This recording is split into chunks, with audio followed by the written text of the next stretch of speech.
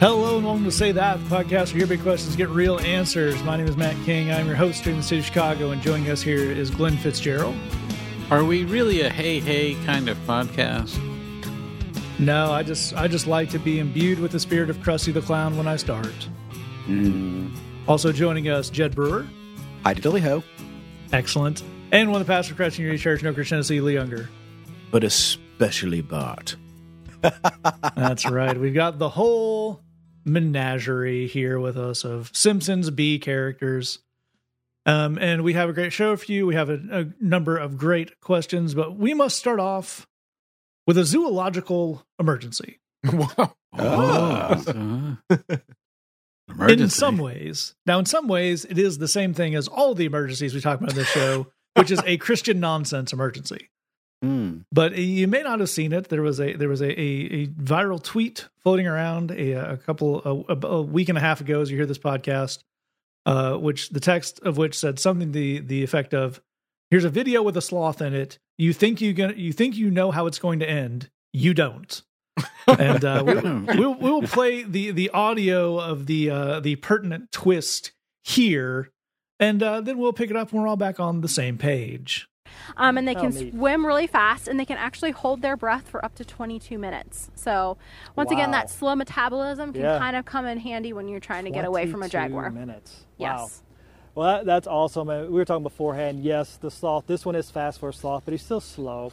Why? Because sloths, by definition, are slow. That's how they are made to operate. And it shouldn't surprise us that they move slowly. And in today's lessons, we see something that should not surprise us as well. And that is Christians are persecuted. Sloths move slow. Well, Christians are persecuted. That kind of happens because of who we are.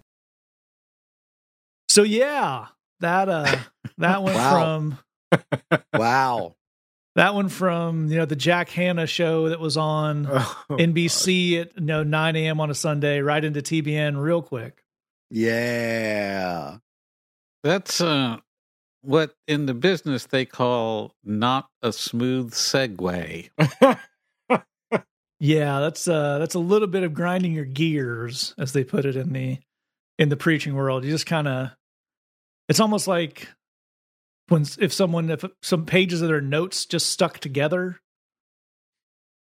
But there's in the world of preaching, there's always that I need to make a point, but I'm going to use an illustration or connect it to some other thing, and it's always when you stretch it a little too far and it reaches that breaking point, that's a painful moment to watch. There's a transitive there's like a transitive property thing here that just doesn't shake down. As the sloth is slow, so the Christians are persecuted. If A equals B and B equals C, then A equals C. It's like, dude, you just leapt across the Grand Canyon in a cartoon fashion in such a way that all of our heads are spinning. Like, Matt, you said TBN, but I'm feeling a certain cable news channel.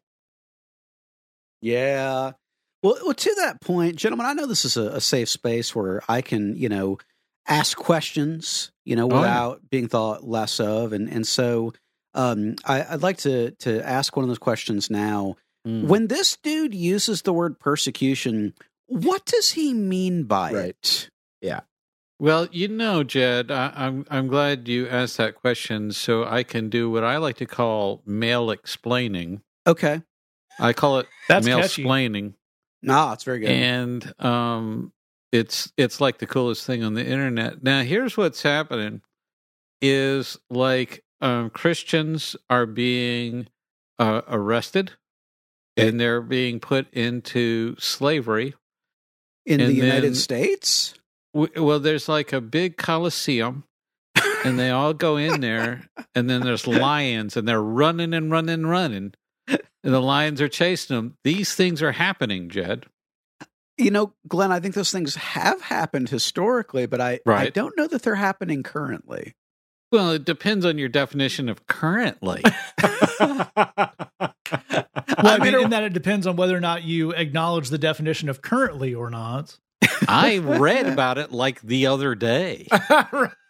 I mean, like if we're dealing with like a Crisis on Infinite Earths kind of situation, and we're saying somewhere in the multiverse there's a place where it's going on currently, then A, I salute the nerddom, and B, I grant the point. But is that what you're saying? Because that doesn't sound like what you're saying. Are we going to have to get the Reverse Flash involved in order to solve this rip in the space-time continuum? Listen, here's another persecution that's happening. Like, I get in other people's business in their lives, and then I try and tell them that they're awful and evil people and to help them. Oh. And they are persecuting me for doing that. And it's so unfair because of all the help I'm giving them. Right. So like just the other day when I was at the doctor, and my doctor asked me, well, how much water do you drink? And I said, I don't really drink any. I only drink soda. And then she said, you should not do that. You should drink water because that is healthy for you. That was her persecuting me by telling me something I didn't want to hear. Right? Exactly, Jed. Yeah. Boom. Persecuted. That's interesting because when I had a very similar conversation with my doctor and told her how much soda I drink, the look on her face was if she was I was persecuting her. She wasn't entirely wrong. And I was lying by a half. So that was... You had mitigated the amount of soda that you were reporting. Moment. I was hurting her feelings.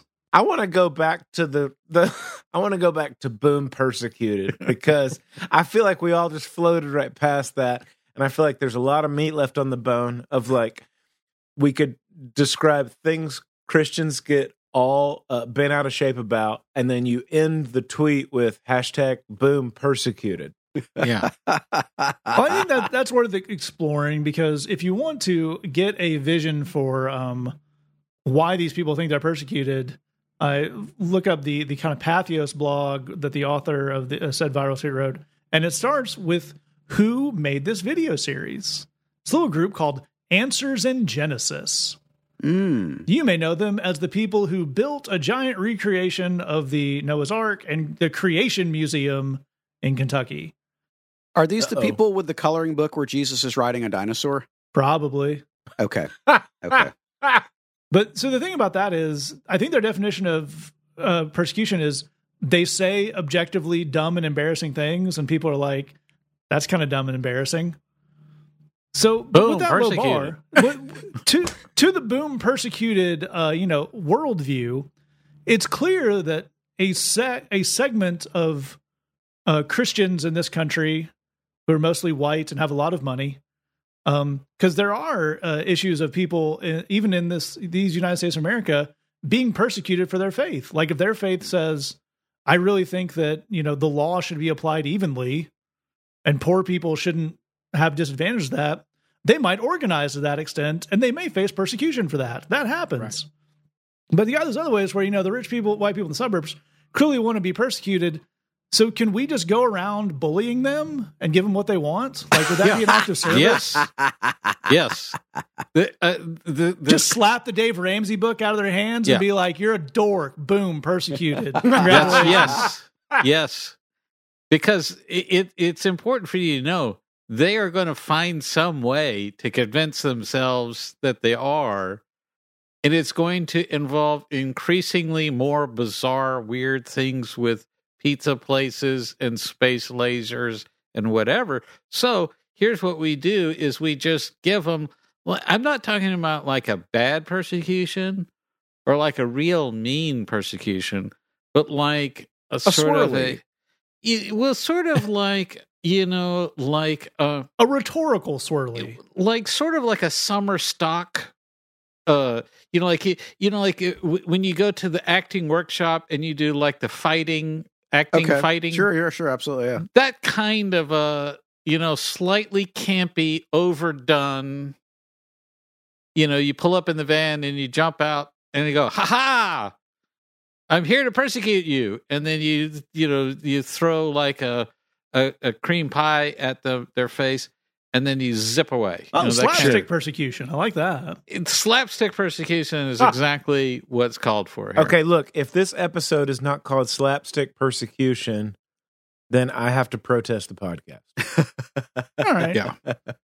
We can certainly do some subtitling. Yeah, I like this because as Glenn points out, this desire and need to be persecuted coinciding with the desire to live the most consequence-free life any group of people have ever lived in the history of humanity is really the cognitive dissonance is getting concerning.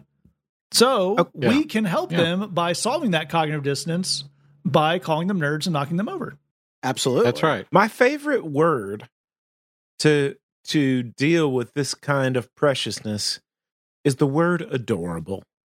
Yeah. Yes. I think the word adorable really, really gums up the gears of the person who's claiming that they're being persecuted. Well, I think we ought to use it whenever Christians claim to be persecuted. We should use this phrase. Of course you are, dear.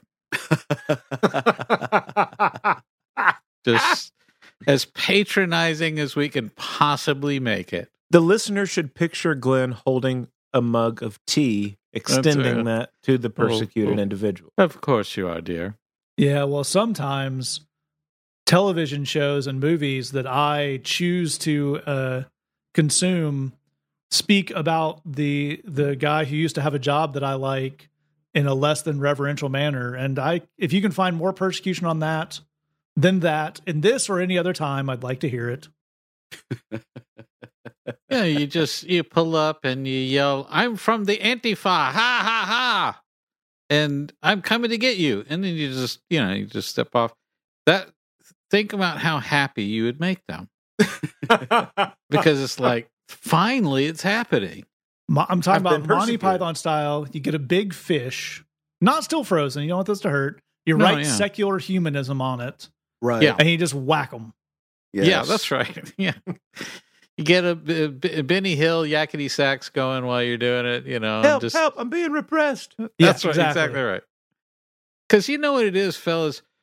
When you say that you're Christian and everybody else is talking about how they're being persecuted, but it seems like you're not being persecuted. Sure. It's like, am I really committed enough to get persecuted? Maybe not, So it's like you got to persecute them enough to where they feel like they're really good Christians. Glenn, what will people think if they label you a Jesus freak? What will people do when they find that it's true? Oh. I love that you could just pull the string on Jed and those things just flow out of him. I guarantee you, in referencing a previous emergency we covered on this show with a group Dial something who left a weird tract on Jed's door, who considered like Amy Grant to be satanic music. I guarantee you the people at Answers in Genesis think DC Talk is like satanic heavy metal. Yeah, there's no question about that. And actually, I feel inspired. I think there's a money-making opportunity here, all right? Oh. So you guys may be familiar. There's a variety of services. One of them is called Cameo, and this is a real thing where you can pay a celebrity of any kind. I mean, just any field you can think of, $20 to wish your friend a happy birthday, right? So like literally, if your friend was a big Guns N' Roses fan, you could pay Slash to do like a 30-second video call and wish your friend a happy birthday. This is an actual thing that exists. It's actually kind of a cool thing. People enjoy it. All right. That inspires me. If their biggest dream is to be persecuted, you can hire us to call them. And here's what I'll say. So like, you hire me because Tim has always wanted to be persecuted. So you want me to persecute him. So I call up you. Hello, this is Tim. Tim. Why, this is Jed Brewer. I am planning a fancy and exclusive social occasion, a bit of a soiree, if you will. I'd heard you were quite the hep cat and had been intent on inviting you to join in the festivities. But then I learned of your highly objectionable religious faith, and I decided I couldn't possibly have you dilly-dallying around with my much more sophisticated guests, so I reject you and your company on the basis of your deeply held faith. I said good day, sir. Click. Sure. The accent package costs more, but it's worth it. Okay, I'm ready. This is like the premium level. Goat costume. Oh. The Baphomet package. Black candles. Okay. Death metal. Wings. Yeah, you just jump out and start jumping around.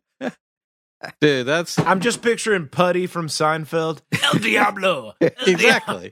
El Diablo. That's right. And, because that's a memory that's going to last a lifetime. I got into some serious spiritual warfare, y'all. That's right. That's right. Well, that's what you do to flood the market is, once, the dude goes to church and talks about how a gentleman with a semi-affected British accent called him and told him that he was too faithful to come to the banquet. Yes. He's going to tell that story and be very proud of himself. And the other guy in the men's group is going to be like, oh, really?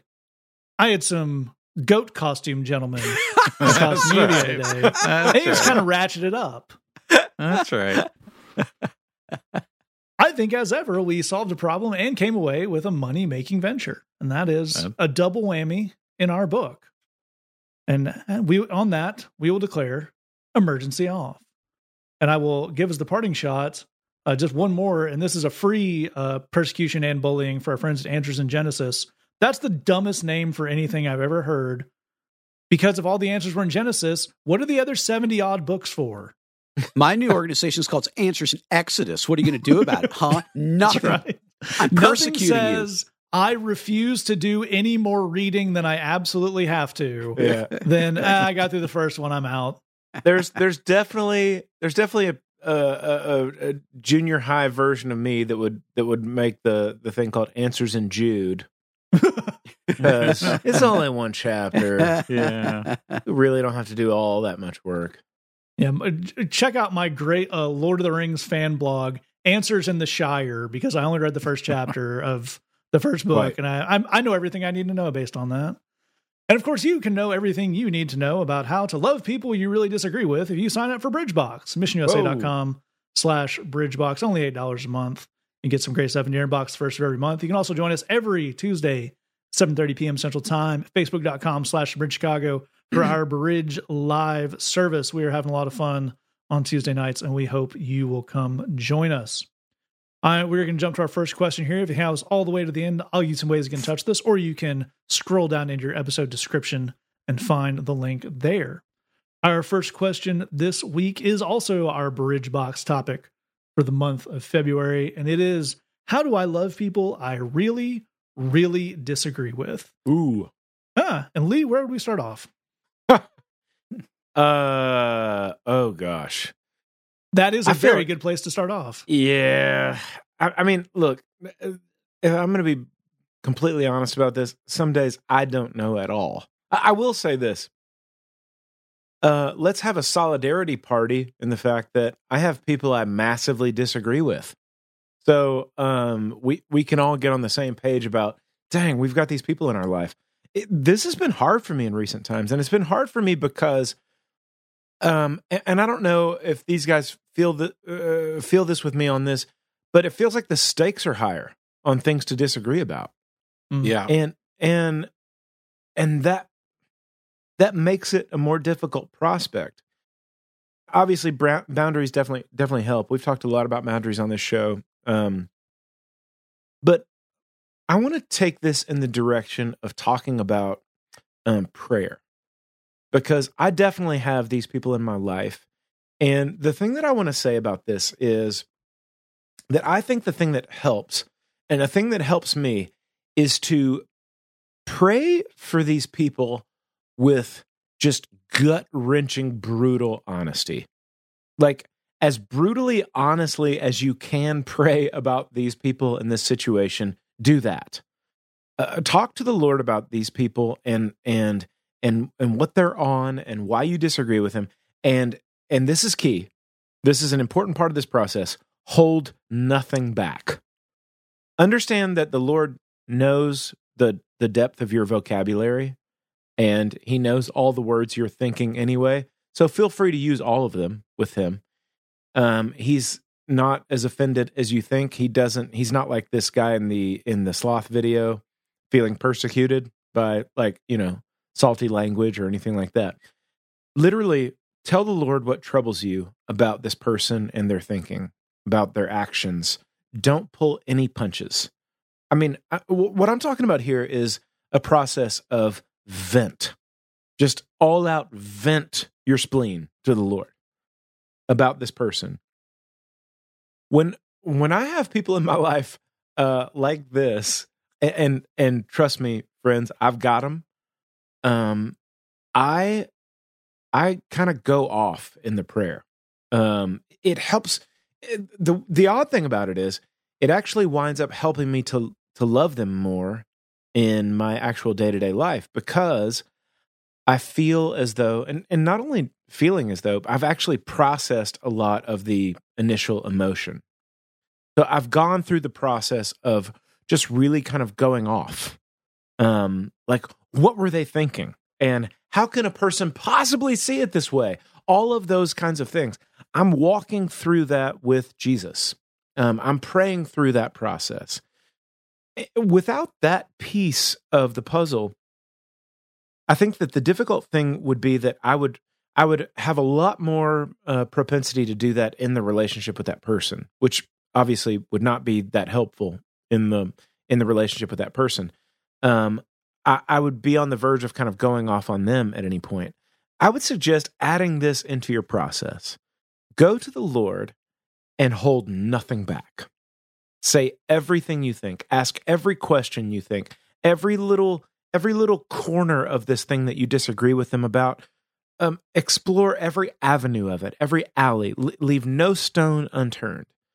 Just really, really, really vent your spleen with the Lord. And I think that processing with a heart that completely understands you is going to be a thing that helps you actually to love that person more, so that when you do have to hang out with them or you do have to interact with them, you've already processed a lot of that emotion and you can get to a different piece of that relationship.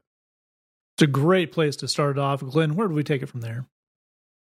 Well, yeah, I agree with all of that. I mean, as Lee is saying, the stakes are getting higher. It's getting a little harder in times of a pandemic and so forth. So we want to be clear, all of us on this podcast, that this is not a 1, 2, 3, do it like I do it because it's easy for me kind of a thing. We all struggle with this from time to time. The reality is, and this is not to take it at all to a negative place, but the reality is, if you get down to the fine details, we actually all disagree at some point with each other. There's at some point, there are just some things that you agree on and some that you don't. That might be fairly minor stuff. It might be, I like this sports team and my good friend hates that sports team. We're going to manage to have a relationship despite that difference. So in a sense, all the relationships we have despite differences. So that it's you're already on some level doing that, and you're already managing that on some level. So let's maybe take a little bit of confidence that it's possible and it's manageable, and there are ways to do that you're already executing. But I think here's one big step towards loving people that you really disagree with and having healthy relationships with them, and that's humility. Humility will let us know that believe me, people all the time say stuff to me that just sounds insanely stupid. And it's hard not to judge that on some level and to look down on them and see them in a very different light. But I am supposed to stop and pull up and say, on another day, I could say something that stupid about something else. And I need to have a little bit of humility that, I'm not always at my best. This person is not at their best.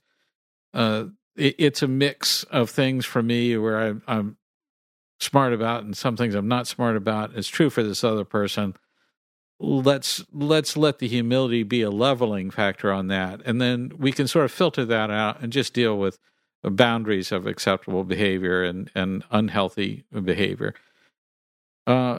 I think here's another question I want you to ask yourself is how much agreement do you need to have in your life? Mm. Do you need everybody to agree with you all the time? Because that's not good. There's a lot of there are people who need to be surrounded by yes men, and if they don't have that, they're not going to tolerate anything else. There's an insecurity behind that. There's a lack of completeness about that.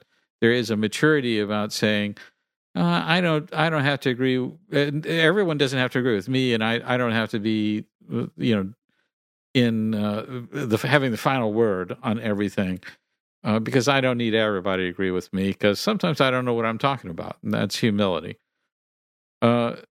Final thing on this, and I think this is a point we make a bit on this show, and it's worth remembering, is that love can be done from a distance, and sometimes a fairly far distance.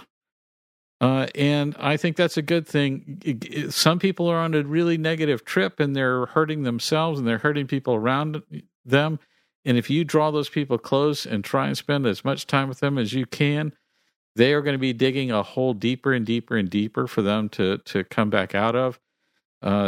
Certain recent news events, we've seen people kind of messing up their family relationships because they thought certain kind of conspiracy theory things were going to happen. They didn't happen. And now they have to go and undo that damage somehow. And I've been there. I've had to undo damage in my life. I can have the humility to say that. But it's important to say, if we know that person's digging a hole for themselves, don't say, I need to get with them so much that I let them dig a deeper hole, because I'm just giving them more work to do. That's a really, really excellent place to take that. And Jed, where would we close this out? You've heard a lot of great stuff on this. We're going to add on one more thing that I think it'll sound surprising at first, but it's super, super biblical. So hang in there with me. You can love people and actively work to undermine the things they believe in and the schemes that they are attempting to perpetrate. Let me say that again, because it's super important. You can absolutely love people with a godly, agape love and be actively working to undermine the things they support, to undermine the institutions that they are trying to further, and to foil their schemes. I know that sounds weird. I'm going to give you 3 separate characters in the Bible, beginning with Jesus. Jesus was God made flesh. Jesus loves everybody with a perfect and endless agape love. Jesus loved the money changers in the temple. He also flipped their tables. Yeah. Jesus loved the Pharisees. He also called out their hypocrisy. Jesus loved all of the people in multiple crowds that were set to kill him. He also said, nope, and slipped out so that they couldn't do it. Jesus is a very good example of absolutely loving people with a perfect, godly, agape love and actively undermining the evil stuff that they're trying to do. Our next example is the Apostle Paul. You may remember him as the person who wrote the majority of the New Testament. There are multiple examples of Paul slipping out of cities and away from crowds that mean him harm. There are multiple examples of Paul using the legal system to do what he needs done in order to further the things that God has for him. Paul, as much as any human being can, I'm sure, loved the people he was dealing with. He was also working to undermine the evil stuff that they were on. The last example of this comes from the Old Testament, and it's the entire book of Esther.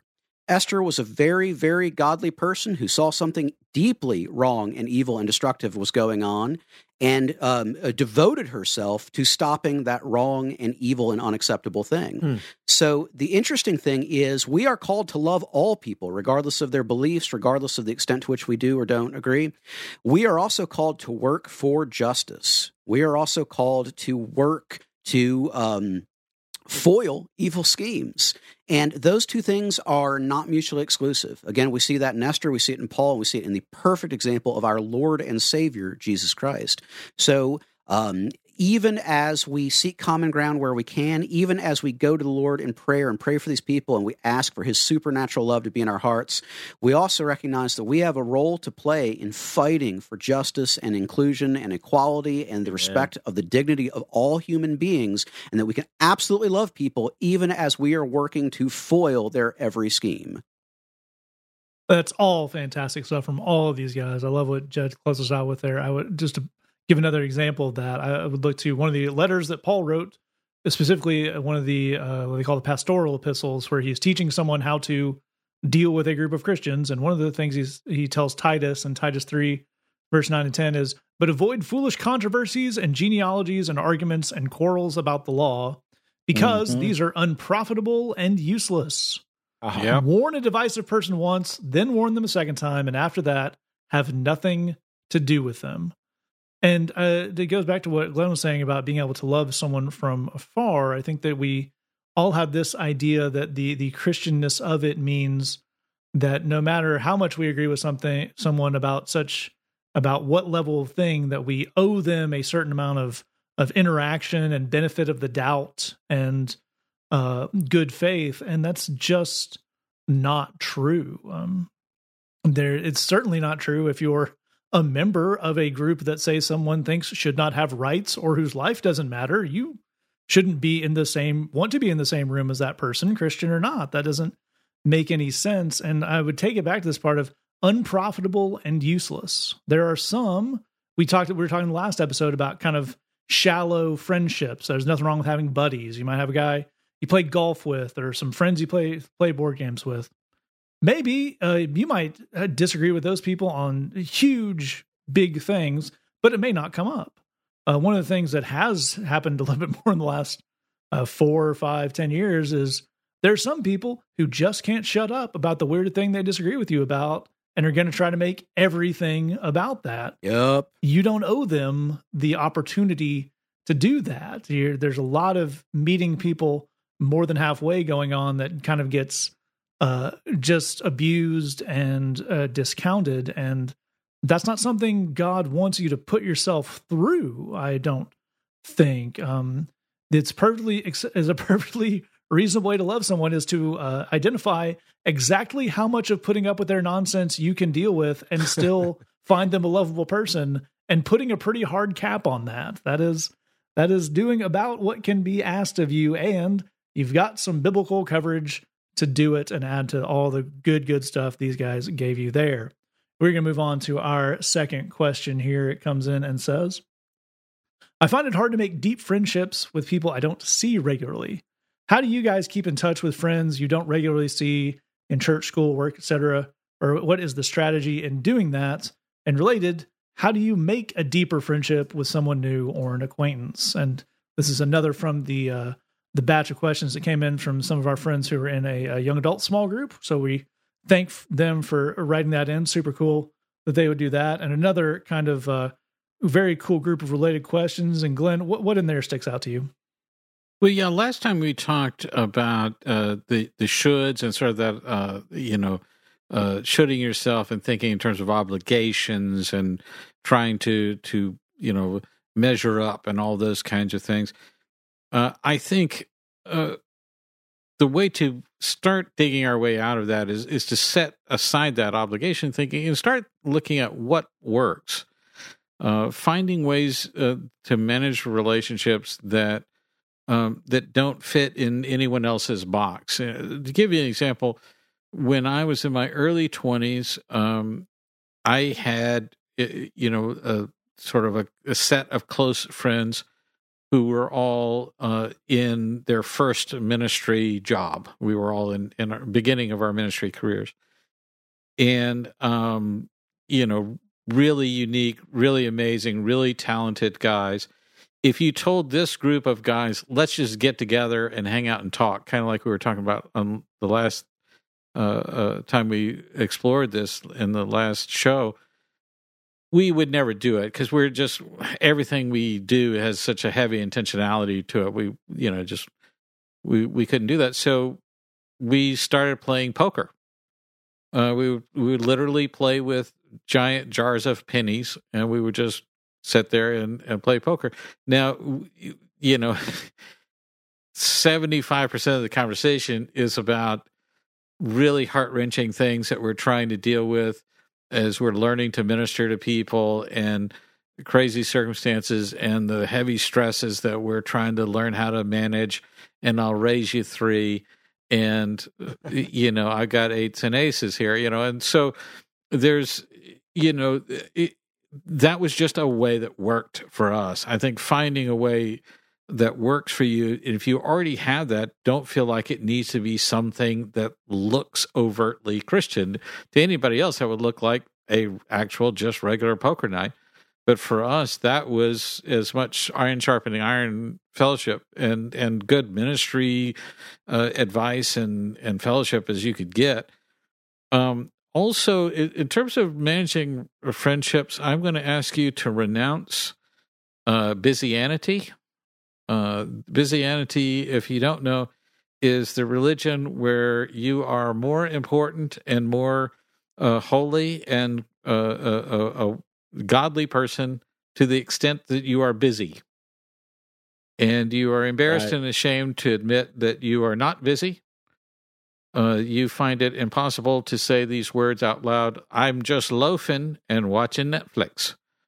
If you're that person, you're every time somebody says, "Hey, what are you doing this week?" you will inevitably say, I'm busy. I know that. I got to do a lot of things. I mean, I won't bore you with the details, but I'm busy."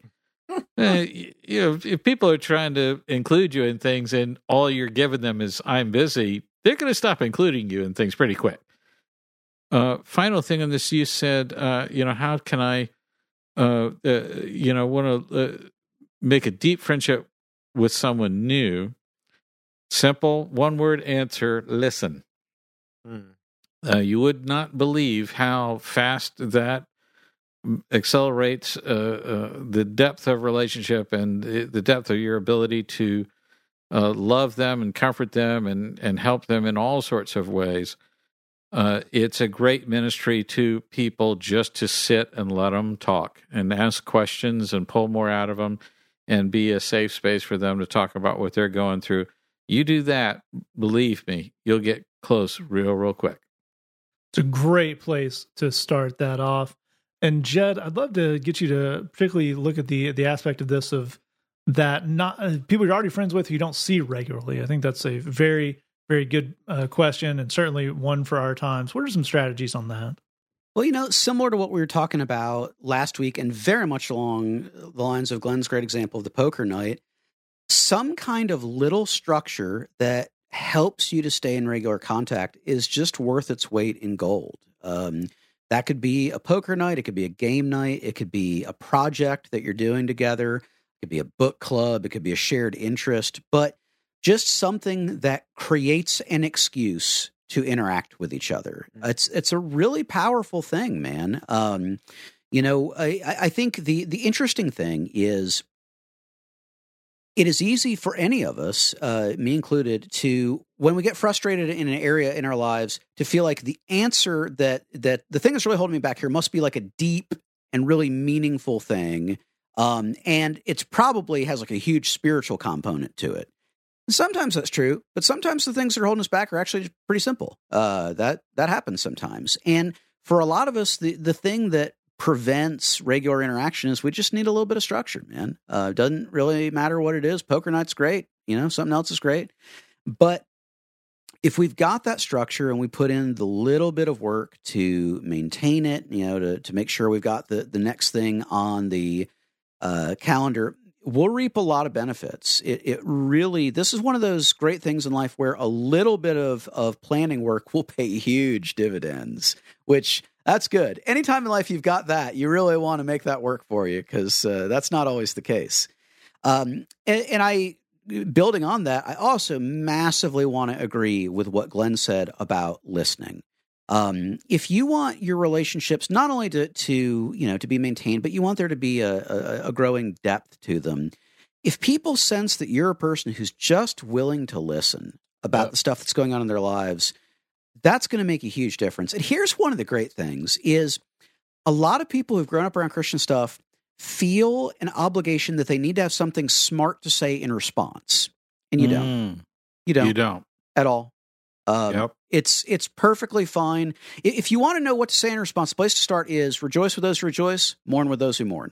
If they're telling you something that seems like it's a happy thing, make a smiley face. If they're telling you something that seems like it's a sad thing, make a frowny face. That's That's actually the place to begin. That's the biblical place to begin. And you can do that. You don't have to have a bunch of epic wisdom to answer in return. If you can dig it, most people are not expecting that. They're really, really not. If they wanted legal advice, they'd go to a lawyer. If they wanted relational advice, they'd go to a counselor. They're talking because they just want a friend who listens to them. Amen. And I think the one other thing that goes right along with that is learning how to share what's going on in your life with an appropriate degree of vulnerability to who this person is and the relationship that you have with them. We talk on this show a lot about the idea that trust is earned, and it definitely is. So figuring out, how do I calibrate for that, where this person, Jim, has earned 2 units of trust. What is 2 units of trust worth of vulnerability about how I'm actually doing in life?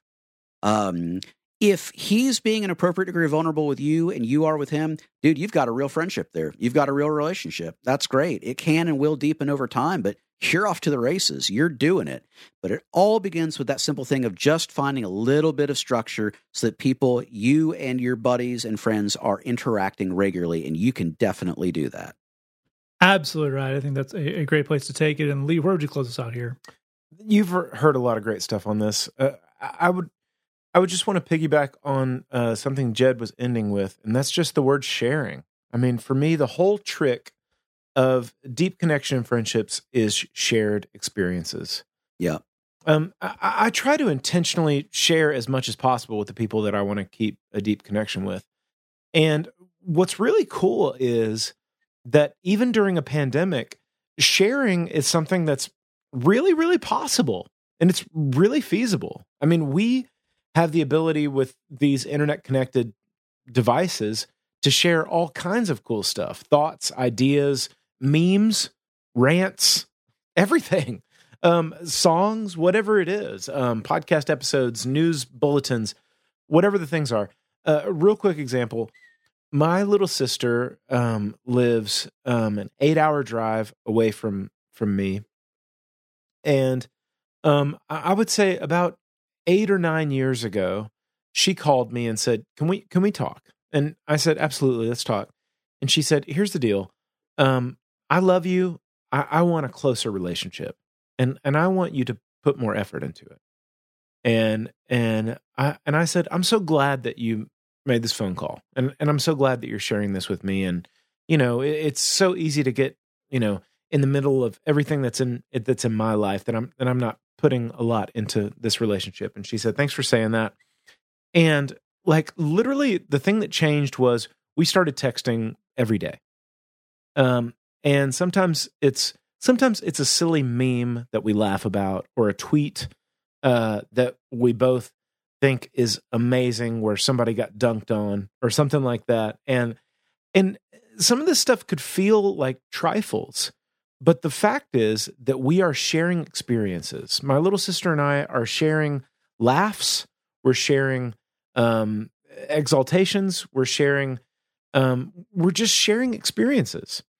And these little outreaches are things that keep our connection solid.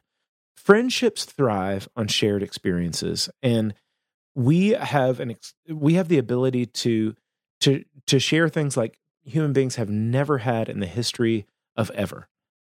So that to me is kind of everything. Right now, in the middle of a pandemic, the 3 other guys on this podcast are some of my dearest friends in life. And when the text thread that's the 4 hosts of the Say That podcast lights up with a new meme or something that we're going to make fun of or laugh about, when that notification comes up on my phone, I know I'm going to have a great 20 minutes or so of us riffing on somebody, dunking on somebody, laughing about something. And those shared experiences keep that friendship fresh. Those things keep us connected. These are things that we can pour intentionality into. We can pour creativity into, and they're things that actually people that are younger than us on this show are much better than us at. You guys are the pros at this stuff, and so pour into those shared experiences, and don't underestimate the kinds of connections that you can make even over a long distance, just to share laughs, to share ideas, to share thoughts, to share all those kinds of things. Sharing is the key. I think that's really, really great stuff. And it's excellent advice for, the question of how do you maintain some deeper friendships when you're people you don't see regularly. But it also really works in that building into a friendship thing, you send the meme or the thing you think is funny to someone, you may not have their number, maybe, it's Twitter DM or Instagram or something. And, I think it's easy for people with a certain level of social anxiety to really get in their own head about, well, what I'm going to send this person this thing out of the blue, and oh my gosh, and what are they going to think? And it helps you calm down if you put yourself on the other end of that and you think, oh, what would you think if someone sent you something that was funny? You'd probably think, oh, that's funny. Right. There's possible you would think, oh my gosh, that's Simpsons memes. You're talking my language, or whatever. Oh, I love that comedian, and now we're connecting. But the worst case scenario is normally, oh, that's pretty funny. So there's you can cast some bread on the waters in that stuff. Not everything has to be, as we were talking about in the last episode of friendships, not everything has to go to soul to soul best friends. Sometimes it'll be, hey man, I know you like Marvel movies, and I thought this was pretty funny. I thought you'd dig it. Maybe that's where it stops. That's fine. That's an interaction. That's an opportunity to build something. And it's a very low bar for putting yourself out there when you think about it in those terms. We'll move on to our final question here. This comes in and says, the Bible talks about being free from sin, but I also know that I'm going to be a sinner for the rest of my life. So what does being free of that really mean? And another very cool question. And Jed, where do we start this off? Right on. It's a great question. Okay, so when Christians talk about free, they generally mean it in one of two contexts. So the first one, which you're probably familiar with, is the idea of free of cost. So eternity in heaven is a free gift because Jesus paid for it. You don't have to pay anything for it because Jesus paid, so it's free of cost for you. God's forgiveness and giving you a second chance, likewise, it's free, or a new beginning. It's free of cost because Jesus paid for it. It's free to you, so it does not cost you anything. So that's good. The second kind of free is one that actually we imply a lot, but per your question, we don't spell out very often. And that is the idea of being free to decide the kind of person that you want to be, free to decide the kind of life that you want to live, free to decide the kind of adventures that you want to go on. And that's a deep idea.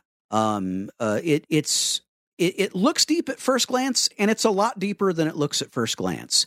And here's part of why it's a deep idea and it's an important idea, is most people make vanishingly few decisions about the people they want to be or the life that they want to live. I'm going to say that again for you. I want you to think about it. Most people make very few decisions about who they are or the life that they live. They think they do, but consider it from this angle. How many people do you know who wound up, particularly to the good, but we can even say to the good or the bad, who wound up in a very different life than the one they were set up to live when they were born? I bet you don't know many. I bet that you don't know many people whose life as an adult today is remarkably different from the trajectory that they were set on as a child or as a young adult. Most people, and this is not a knock, I want you to understand that, but most people are more or less living the life that they were set up to live. That's what most people are doing. The interesting thing about freedom is if you look at that life and you say, I don't know if this is working for me, good news, you can change it. You can live a new kind of life. If you look at the kind of person that you've been and you say, I don't know that I'm crazy about this, good news. You can change that. You don't have to keep on being that kind of person. We have a way of saying that certain kinds of lives are, particularly those that have money and that have a worldly sense of achievement and accomplishment, that those are really good. So you basically, if you got that, you should just kind of keep doing that. And then there's the sinful bad lives, there's problems and wind up in prison and whatnot. Here's the thing. There's sin everywhere.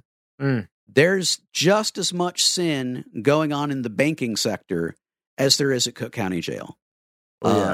There's sin everywhere. the thing that freedom, that being free from sin offers you, is that you can live a different life. You can live a new kind of life. You can be a new kind of person.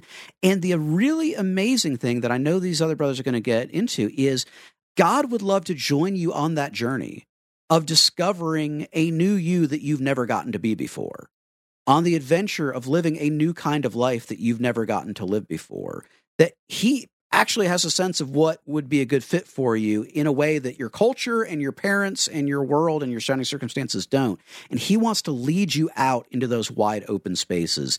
That's good news, and that's what it means to be free.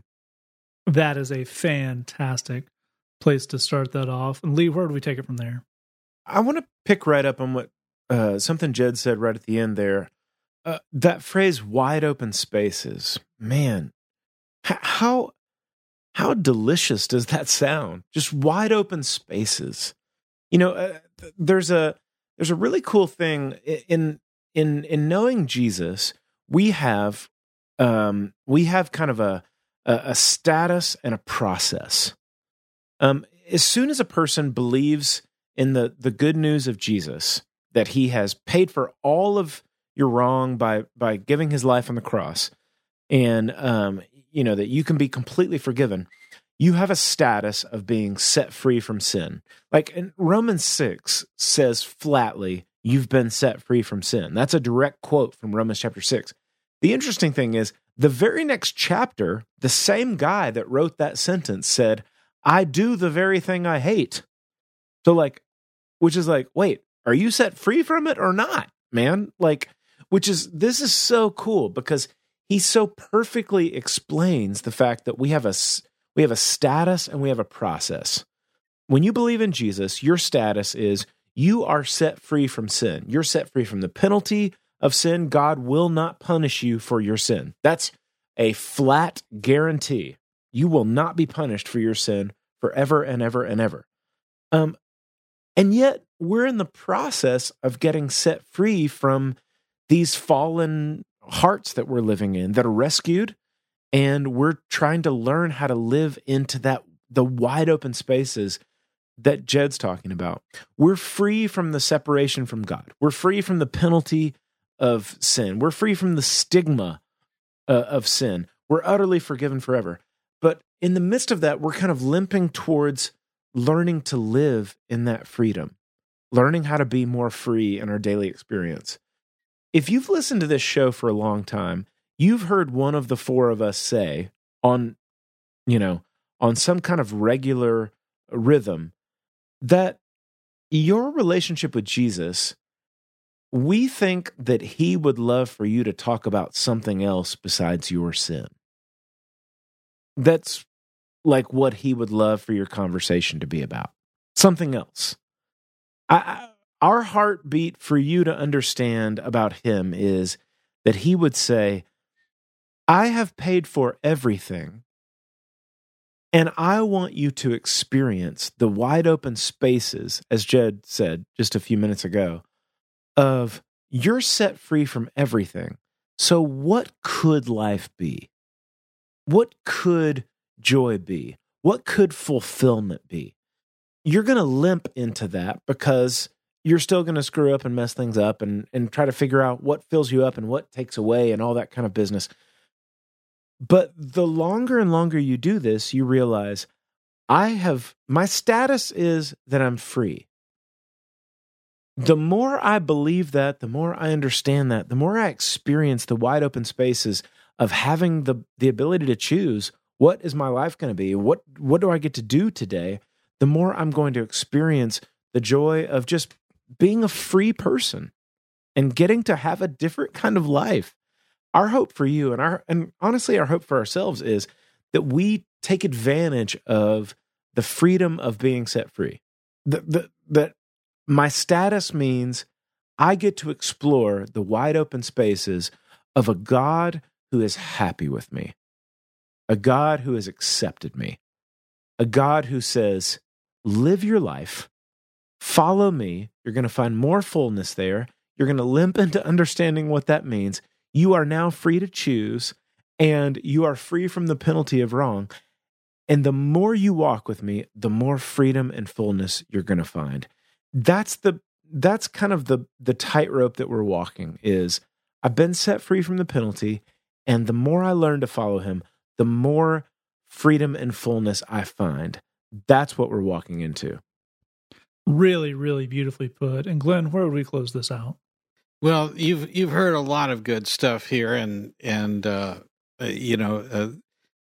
think the theology of this is there's sort of an irony to that, the sense that you are free, but then you make a choice, and at some point you become so devoted that you are giving up that freedom. So there's sometimes it's tough to come up with solid theological explanations when the sort of the emotional reality and the relational reality of that is kind of understood intuitively when you're walking and living in it. But I want us to maybe think of it in these terms.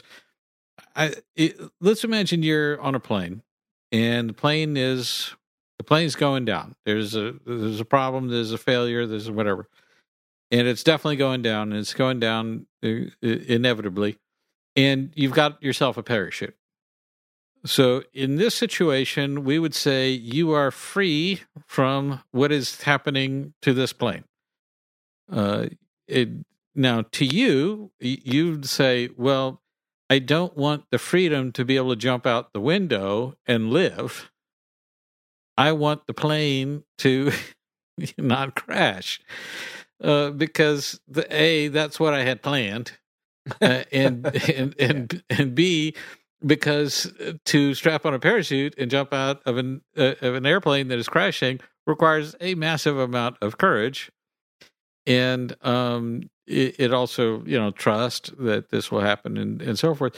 So that a lot of the times when we're talking about free, we're talking about you're free, but the way out of this situation requires a lot of you. And for us, that doesn't seem like, in some cases, I don't think we see it as an option of, yes, I have, God is giving me a way out in this situation and a way to overcome and to not even be touched by the circumstances that are around me. But it involves making a choice that I don't want to have to make. So it still feels oppressive in that sense. But freedom is about having options. When you have a choice, when you have a way that you can get to where you want to go, and in some cases do better than you had planned, and have strengths that you didn't think you would have, and companions you never imagined, and a life that is a life to the full. When you have that, you have freedom. You are not being held back. There's precious little between you and living an incredible life. There are all kinds of hindrances to you doing the wrong thing. If you want to steal, if you want to embezzle something, if you want to take illegal drugs, there's all kinds of hassles to that, man. There's just not a lot of freedoms to doing stuff that's destructive. But stuff that you want to do to make your life better, there, believe me, there's a lot of freedom there. But the tricky thing is those are hard choices. God gives you wisdom.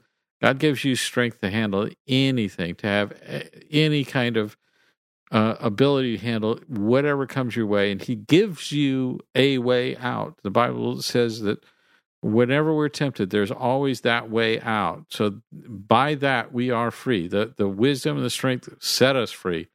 But we have to make those choices. And speaking as four guys who many times have not made those right choices, we know exactly how hard those things can be. But if you want to make that right choice and you want to figure out how do you live it, we absolutely have your back. And any questions you want to submit on how to follow through with that, we're here for you and we love you. Absolutely. That's all really, really great stuff. I would point out, I think I totally understand where you're coming from the question where you say, the Bible says I'm free for sin, but then there's all this other stuff about how I'm going to be sin the rest of my life, and it's a big deal. And I wonder if you may get caught up in some stuff that unfortunately does happen in church and in Christian stuff, which kind of, as Lee was pointing out with can we talk about something else? You kind of, there's some people who are on the mic or write the books or whatever who just don't really have anything else for you. So you get, but they want to dial up the emotion. So you get caught in the cycle of, oh, you're forgiven and it's so great, but really it's very bad. The sin is very bad. Don't forget how bad the sin is, but the forgiveness is so great, but how grievous the sin. And it can feel like they're kind of trying to put those two things on an even footing, and you have to consider them both evenly, when the whole point of this religion is that the grace is a lot bigger than the sin. Yeah. Yep. You know, it literally says wherever sin increases, grace increases all the more. These are not equivalent forces that you have to balance out for the rest of your life. And in an odd way, I think when you embrace the freedom of being saved from your sin and the consequence of it in an eternal sense and the price of it in that way, everything about that turns into good news, because the fact that you're a sinner is now part of the good news. You say, well, that was a dumb thing I did, or I was tempted to think, or whatever. I wonder why that is. The answer is, it's just that you're a sinner like everybody else. Right. It doesn't mean you're doomed. It doesn't mean you are really bad at this. It's just how it is. That's part of the overall picture of who you are, the headline of which is person who is forgiven, who is loved by God. That is the defining thing. I think this idea of, okay, I'm forgiven my sin, but then there's this whole thing about but I'm still a sinner. What does that even mean? Is that supposed to make me not be too happy about stuff? Am I supposed to, is it kind of like when your parents bring up a dumb thing you did as a kid? Like, yeah, sure, you're graduate degree or whatever now, but don't forget about that time you peed yourself at your 7th birthday. Keep it humble. Like, that's not what God's saying about you're always a sinner. Being a sinner while you're alive is a fact, but it is part of the good news. You get to be a knucklehead, and you're a knucklehead who's loved, who God has your back. That's a part of a defining thing in your story, and it is very good news. Good. Okay, if you have a question for us, at podcast@gmail.com, thebridgechicago.tumblr.com/ask. We do hope you will join us every single Tuesday at 7:30 p.m. Central Time at facebook.com/thebridgechicago for The Bridge Loud. And you can head over to missionusa.com/bridgebox to sign up for Bridgebox. There, take out the song this week. We've been talking about freedom. This is a song by Lee about such a thing. It is called I Am Free. It's a great tune. Take that. Thanks for listening. Just remember, we love you. God loves you. There's nothing you can do about it. Happy birthday, Timmy. I'm Beelzebub, calling from the 7th ring of Hades, and you're the #1 birthday boy on our list of people we're persecuting today. Hail Satan, and the great whore of Babylon says hello, by the way. Woo, persecuted! Oh, my God. You made my heart to know you and to love you, but from the start, I went my own way from you. I was a slave, trapped in the life I had made. You came to save. Through your death, you made a way. When I was dead, when I was